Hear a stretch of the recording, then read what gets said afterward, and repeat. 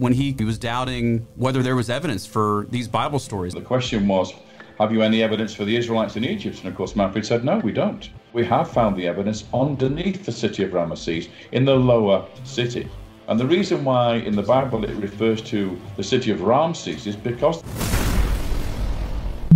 Is there evidence for the Bible? A lot of people say no, but today I have the David Rohl, who was featured in the Patterns of Evidence video series, to tell us otherwise. So David, I want to welcome you to our show today. So excited that you're here joining us from Spain. Today's your birthday, right? Oh, yesterday, actually, yes. It's probably still my birthday in America, but at the moment it's past my birthday. Okay. But nice to meet you, AJ. And then I think you're getting ready to have a big move. You're moving to back to the UK, or? Yes, indeed. Yes, it's time to get back to what we call Blighty, old Blighty, which is what we call the British Isles, basically.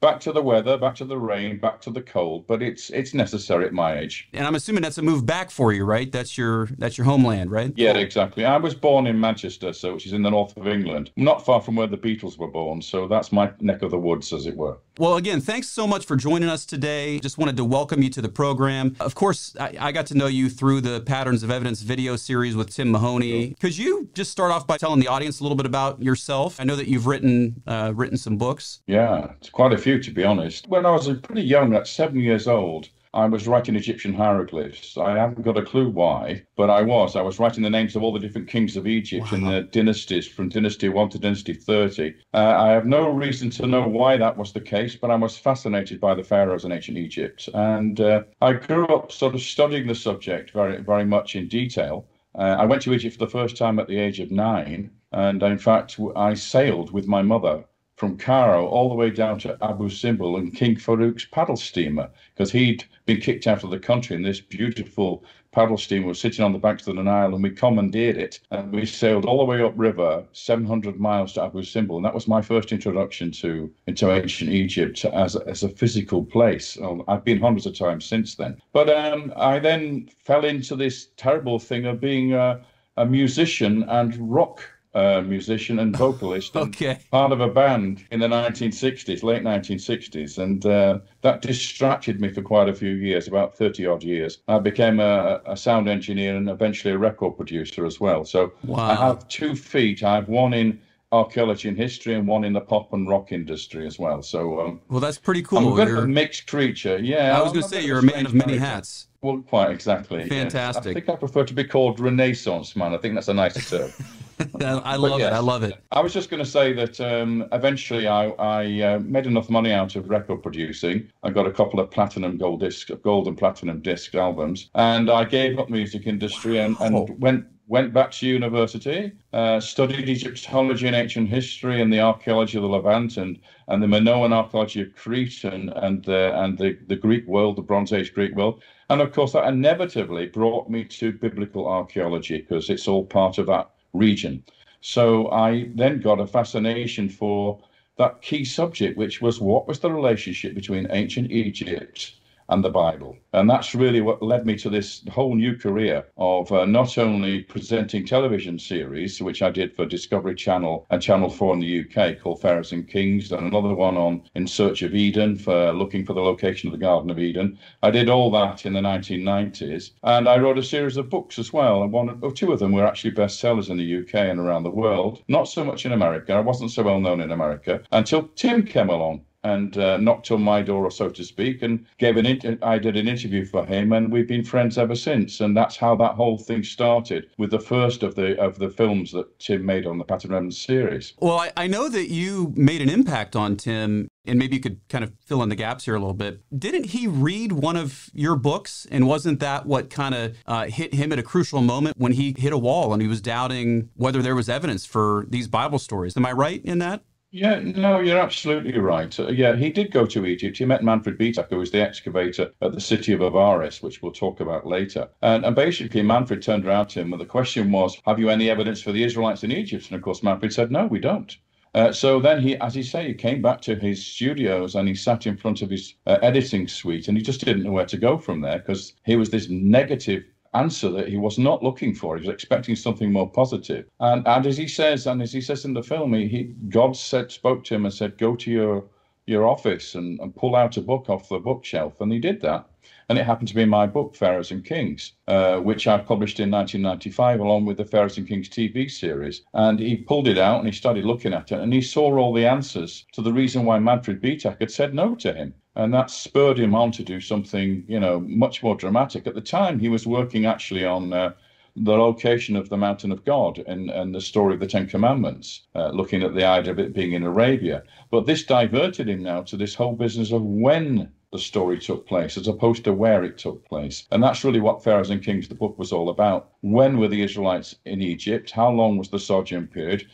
Who was the king of Joseph's time? And we moved on to who was the king of the Exodus, and how the whole story unfolded, because my specialism is actually Egyptian chronology. That's what I spent most of my time at university studying, doing my PhD. And so we discovered through that research that the Egyptian chronology had been miscalculated, it had been overstretched by about 300 years. And when you change it, when you reduce it in time by 300 years, you find that it then synchronizes with the biblical text, the biblical story, and the archaeology that we find in Israel. And so it was a revelation to him that he had this new avenue that he could pursue now, which was different to the where was Moses' mountain of God, to when it happened. And that was crucial. And I'm so glad he did that. I saw his movies in chronological order. The first one about really focused more on evidence for the Exodus. The second one, which to me as a seminary graduate was just as powerful, and that was on the history of the writing, the ancient, what a lot of people are calling Paleo-Hebrew, suggesting that the Hebrews were the ones who developed our alphabet that we use. And I remember just how profound that was. Tell me a little bit more about that. Who do they say the Pharaoh of the Exodus is, and why would you say that that's different? Well, the standard thinking in academia for the last sort of 150 years, 200 years, has been that Ramesses II was the Pharaoh of the Exodus. And you see that in all the movies. You see it in the Cecil B. DeMille movies with Charlton Heston and Yul Brynner being Ramesses II and Charlton Heston being Moses. That's fixed in our psyche now for the last, since films were being made from the black and white era. We've always believed that Ramesses II was the Pharaoh of the Exodus. But that's something that Egyptology has decided upon. And actually, it's quite wrong. The reality is that the Pharaoh of the Exodus has nothing to do with Ramesses II. The Pharaoh of the Exodus was much, much earlier in time. But as I said, if you take out of the timeline of Egypt, you lower the dates of the earlier pharaohs, and then they synchronize with the biblical date of the Exodus, which is around 450 BC, 446 to be exact. Not the time of Ramesses II in the conventional dating scheme, which is around 1279 BC. So they're very different dates. And so what scholars have done is they've ignored the biblical text, telling us it was 480 years from the fourth year of King Solomon back to the Exodus. They totally ignore that. And they go for Ramesses II as the Pharaoh of the Exodus. Why do they do that? Well, because in the first chapter of the book of Exodus, it says that the Israelite slaves built a store city called Ramses. Okay, and so that's the thing they latched upon. So they said, therefore Ramesses II must be the Pharaoh of the Exodus. The problem with that is that the 450 BC date or 446 BC date is much earlier than Ramesses II. So they contradicted the Bible. But what they didn't realize is, and what Manfred Bitak has discovered, is there's another city right underneath the city of Ramses, built by Ramesses II, in the same location, which does match the biblical date of much earlier on. And that's the one that was populated by thousands upon thousands of Hebrews, of Semitic peoples. The city of Ramesses II didn't have any Semitic peoples in it. We haven't found any evidence for them there, but we have found the evidence underneath the city of Ramesses in the lower city. And the reason why in the Bible it refers to the city of Ramses is because the time when the biblical text was being edited, probably in the time of King Josiah, around that period, they knew the place as Ramses, and that's why it was renamed. But the real city of the Exodus is the one underneath, and that city is called Avaris, which we mentioned earlier. That's incredible. I actually took my son on a trip over there to the Middle East. We were near Avaris when we were there, and I remember when I asked our tour guide about it, he said that it's just a grass field today. It is. And so tell me a little bit more about this Avaris site. What did they discover there? Oh, well, that's a very interesting question. The first thing is, where was the land of Goshen? Well, we know that from lots of evidence that it was in the eastern delta of Egypt. So that's northeastern Egypt, on the border of the desert, the northern part of Sinai. So it's to the west of the Suez Canal today, if you want a modern reference to it. And in that region there, of course, it's delta. There's no stone there. There's no rocks and mountains. So it's fields, basically. And that's where the city of Avaris and the later city of Ramses was built, on that location there. Now, the problem is that when archaeologists dig a field, which belongs to farmers, or a series of fields, they hire them for a season or a year or two, and they dig down underneath and they found all the levels of the different levels of the city. But then at the end of the season, they have to backfill so the farmer can reuse the field again. So the archaeology is all actually in the reports they provide. There's nothing to see there at all now. If you walk there, you'll be in a field of cotton or something, so you won't see a thing. It's all in the report, the archaeological reports, and that's what they say about archaeology. Archaeology is destructive. You destroy everything you dig down into to reach the lower levels, and therefore, if you don't record those levels properly, you lose everything. So the art of archaeology is always to record everything you find. So you ask the question about, well, where are the artifacts that were found? Well, the things like the palace of Joseph that was discovered there, that's gone now. That's been excavated away and disappeared. You'll never see that in reality. The tomb of Joseph, which was a pyramid tomb, quite unique for this period in the Middle Kingdom. No private individual, only kings had pyramids in that particular period. So this was a man who was greatly honored by the state, by the pharaoh. That pyramid tomb has gone too. It's been excavated right down to its foundations. The burial chamber was found. That's no longer there. The chapel in front of the pyramid has gone as well. The only thing that's left to us is the statue that was seated statue was sitting in the chapel in front of the pyramid tomb. And that now is in the basement of the Cairo Museum, and you'll probably never see that either, because it's not on display anywhere, and I doubt very much whether it ever will be. So what you saw in the movie and what you see in my books, the photographs of that particular statue, are probably all you're ever going to see of those important relics. And the fascinating thing about that statue, and why we think it is a statue of Joseph, is the fact that not only did he have yellow skin, because we see it painted on the forehead of the statue, he had red hair, flame red hair, which we can see the paint on the statue's head of his hair. And he was carrying what we call a throw stick, which is a symbol. It's like a boomerang. It's a symbol of hunting, which is also a symbol for an Asiatic or Semitic person. So we know that the person who was buried in that tomb was a Semite. Okay, what makes him Joseph is the fact that the coat he was wearing on this statue was a multicolored striped coat, a coat of many colors. And when they dug down into the funeral chamber underneath the pyramid, the burial chamber, it was empty. There was no coffin. There was no pottery. And we know why it would be empty. Well, of course we do if you read your Bible, because Joseph on his deathbed asked his brethren that if they ever left Egypt, they would take his body, his mummified body, remember, with them to the promised land. And of course, he was then reburied in Shechem, where his tomb is today. So the tomb would be empty. So it fits Joseph perfectly, although we don't have his name written on. The circumstances, the high rank of this individual, the multicolored coat, the pale skin, the throw stick indicating he was an Asiatic, a Western Asiatic or a Semite. The garden in which he was buried in this pyramid tomb had 11 other major tombs in it. Not pyramids, but major tombs. There were other smaller burials as well, but 11 other major tombs. In this same palace garden where it was located, that makes 12 tombs.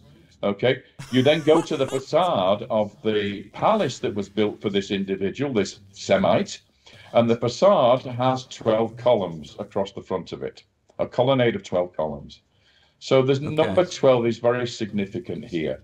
And all the other burials that they found in the garden, apart from the pyramid tomb, which was empty, had the bones of people with Semitic pottery, what we could call Hebrew pottery, weaponry of bronze, which again was typical of the period we're talking about. They were all Semites. They were not Egyptians, but buried in that cemetery. So that's incredible. I mean, it's striking, and it's almost like too good to be true. This is either some huge coincidence or it's Joseph. Well, the huge coincidence is what all the academics say it is. I mean, that's the problem. You know why? Because it's too early to be the time of Joseph, and it's too early to be the And time of that's the. it. That's their only reason for dismissing That's it. the only reason for all this. It's the only Wow. the Proto-Sinaitic inscriptions in Sinai, which we now know are real Hebrew, written in Hebrew, can't be Hebrew because it's too early to be Hebrew. For the same reason, because they've got the Egyptian chronology wrong. Now tell me a little bit about your faith. I think if I understood correctly, I thought you had mentioned at one point in one of the shows, are you agnostic? Yeah, as long as we understand what that term means, okay. It Yeah, doesn't mean explain that. it doesn't mean atheist. Some people think it means atheist. It doesn't mean that. What it means Yeah. basically is that I'm on a stony road towards whatever I can understand as what faith is and what belief is. I'm not there. I'm not all the way there, okay? And I'm honest enough to admit that. You know, I find sometimes it a little bit disturbing when people profess their absolute faith but don't follow the teachings of Christ. I find that quite hard to accept. I believe that Christ was a remarkable individual. His teachings were fantastic. They're wonderful teachings. And I try to follow them myself in every way that I can. But going on to the miraculous, that's more difficult for me to, as a scientist and as an archaeologist, to accept. And so I struggle with that. But I'm working there. And that's what an agnostic means. It means not knowing for certain about something. So I'm on a road that I'm traveling, and you know, one day I'll probably get there. But it doesn't mean by any means that I reject God or Jesus in any way, shape, or form. I just find it still an open door for me. Well, that makes sense, and thank you for answering. I only ask because you do so much biblical archaeology, and obviously there's an interest there for you. And I think when I heard you say that, it surprised me. So. You know, and it's actually, in many respects, it's actually a tremendous advantage to those who wish to promote the biblical text as historical. Because if you have somebody like me who's not an absolute believer, who's actually still got one foot in the other field, the field of the Bible never happened, that telling you that the Bible really did happen, that we do have the archaeology for it. Right, absolutely. The Bible is the foundation of faith. Yeah. Without the Bible, there's no faith. Yeah. Well, there's no reality without the Bible. Yeah. Thank you so much. I appreciate that. I just want to encourage you. Jesus changed my life so many years ago, and through reading the Bible and that kind of stuff, keep seeking, keep pursuing, you know, because exactly. He's real. You know what they said, what people say, and you said it yourself just then, is Jesus has to come to you. Yeah. Okay. So I'm still waiting. That's basically my answer. Yeah. I believe he'll answer that prayer. Back to some of the stuff with the biblical archaeology. You obviously have had a real desire to study some of this stuff. And, you know, what is it that drives you to the biblical side of things? Just kind of fascination or some other reason? It's because I'm a truth seeker. You know, when I studied ancient Egypt and I found there was a problem with the timeline there, the first question I'd ask myself was, well, who's the neighbors of Egypt? Who's the nearest neighbor to Egypt? Well, it's Israel, for goodness sakes.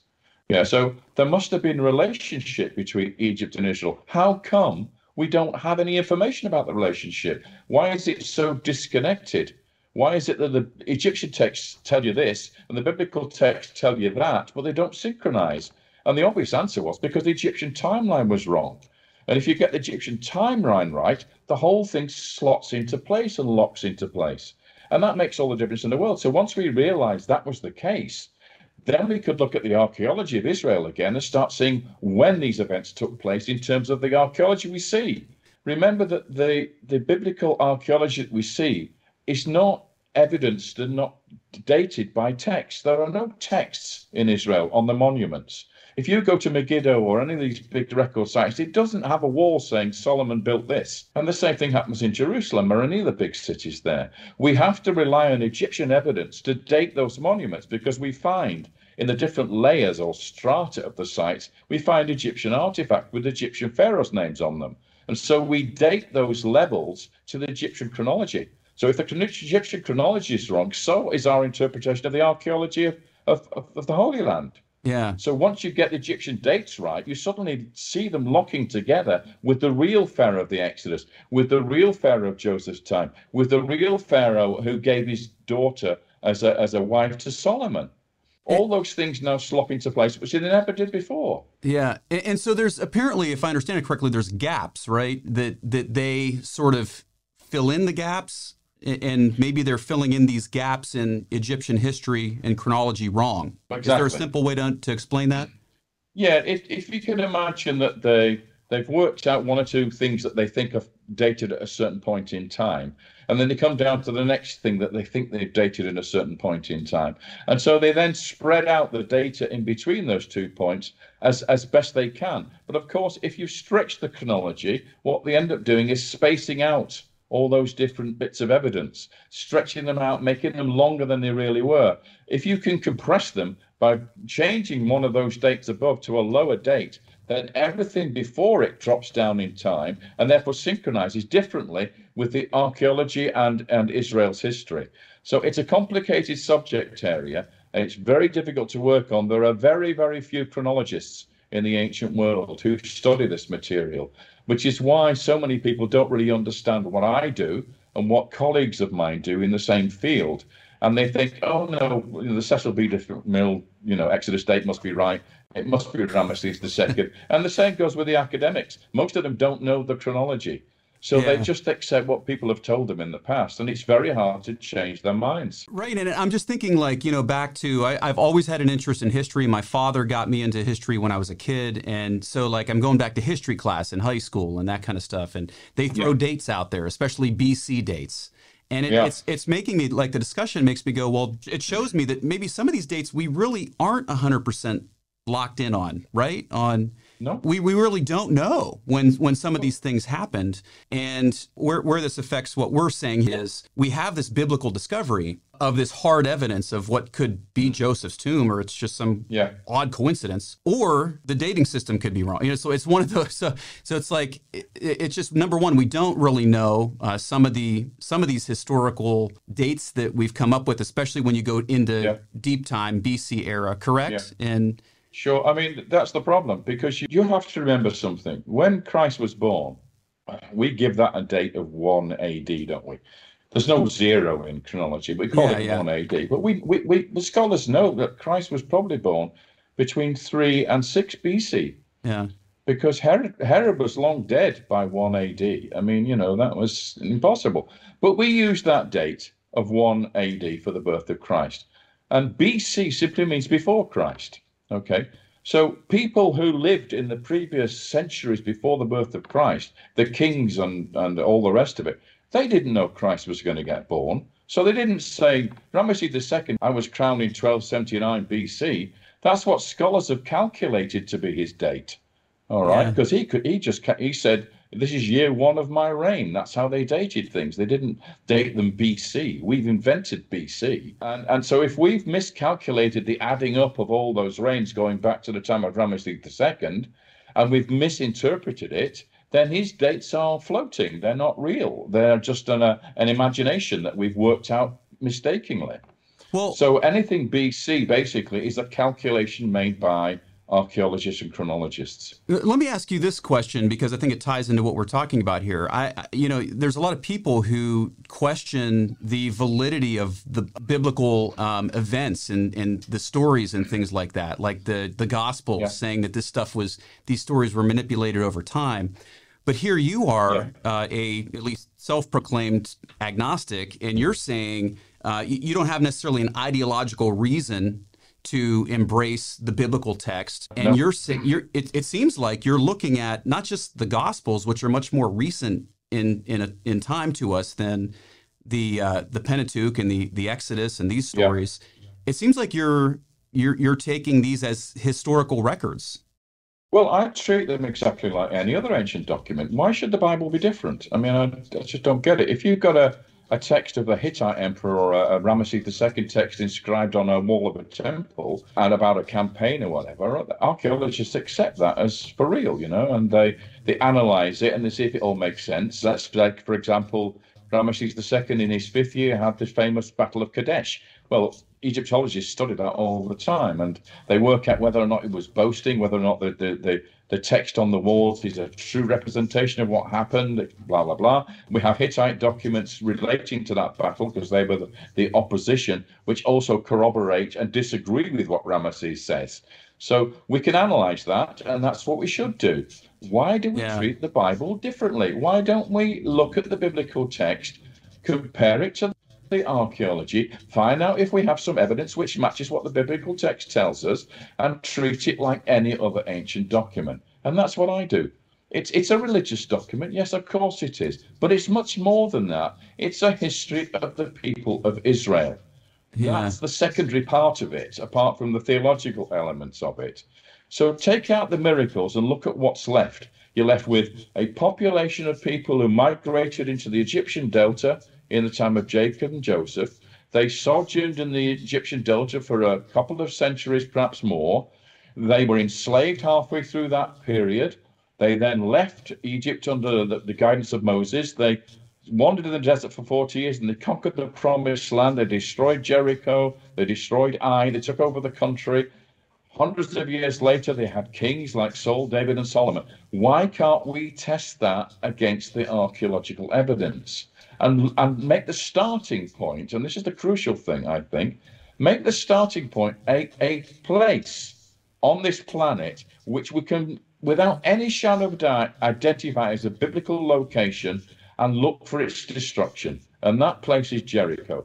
We know exactly when Jericho was destroyed. It was destroyed and then it was abandoned for 600 years. So any time after that point, there was no Jericho.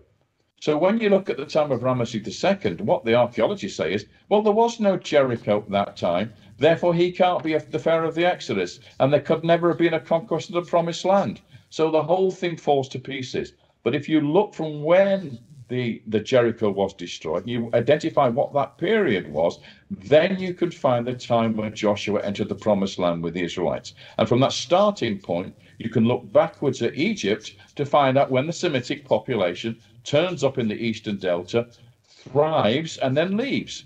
And it's all there in the archaeology. Once you identify the Jericho that was destroyed as the one that Joshua destroyed. Wow. And that makes a lot of sense to me. And I just wish other people saw that. It makes a lot more sense of history for us when we can actually trust some of the historical records that we have and start to piece them together like that, especially from a position of faith. It certainly does. Yeah, exactly. But sadly, sorry, I was just going to say, unfortunately, academia doesn't think that way. Right.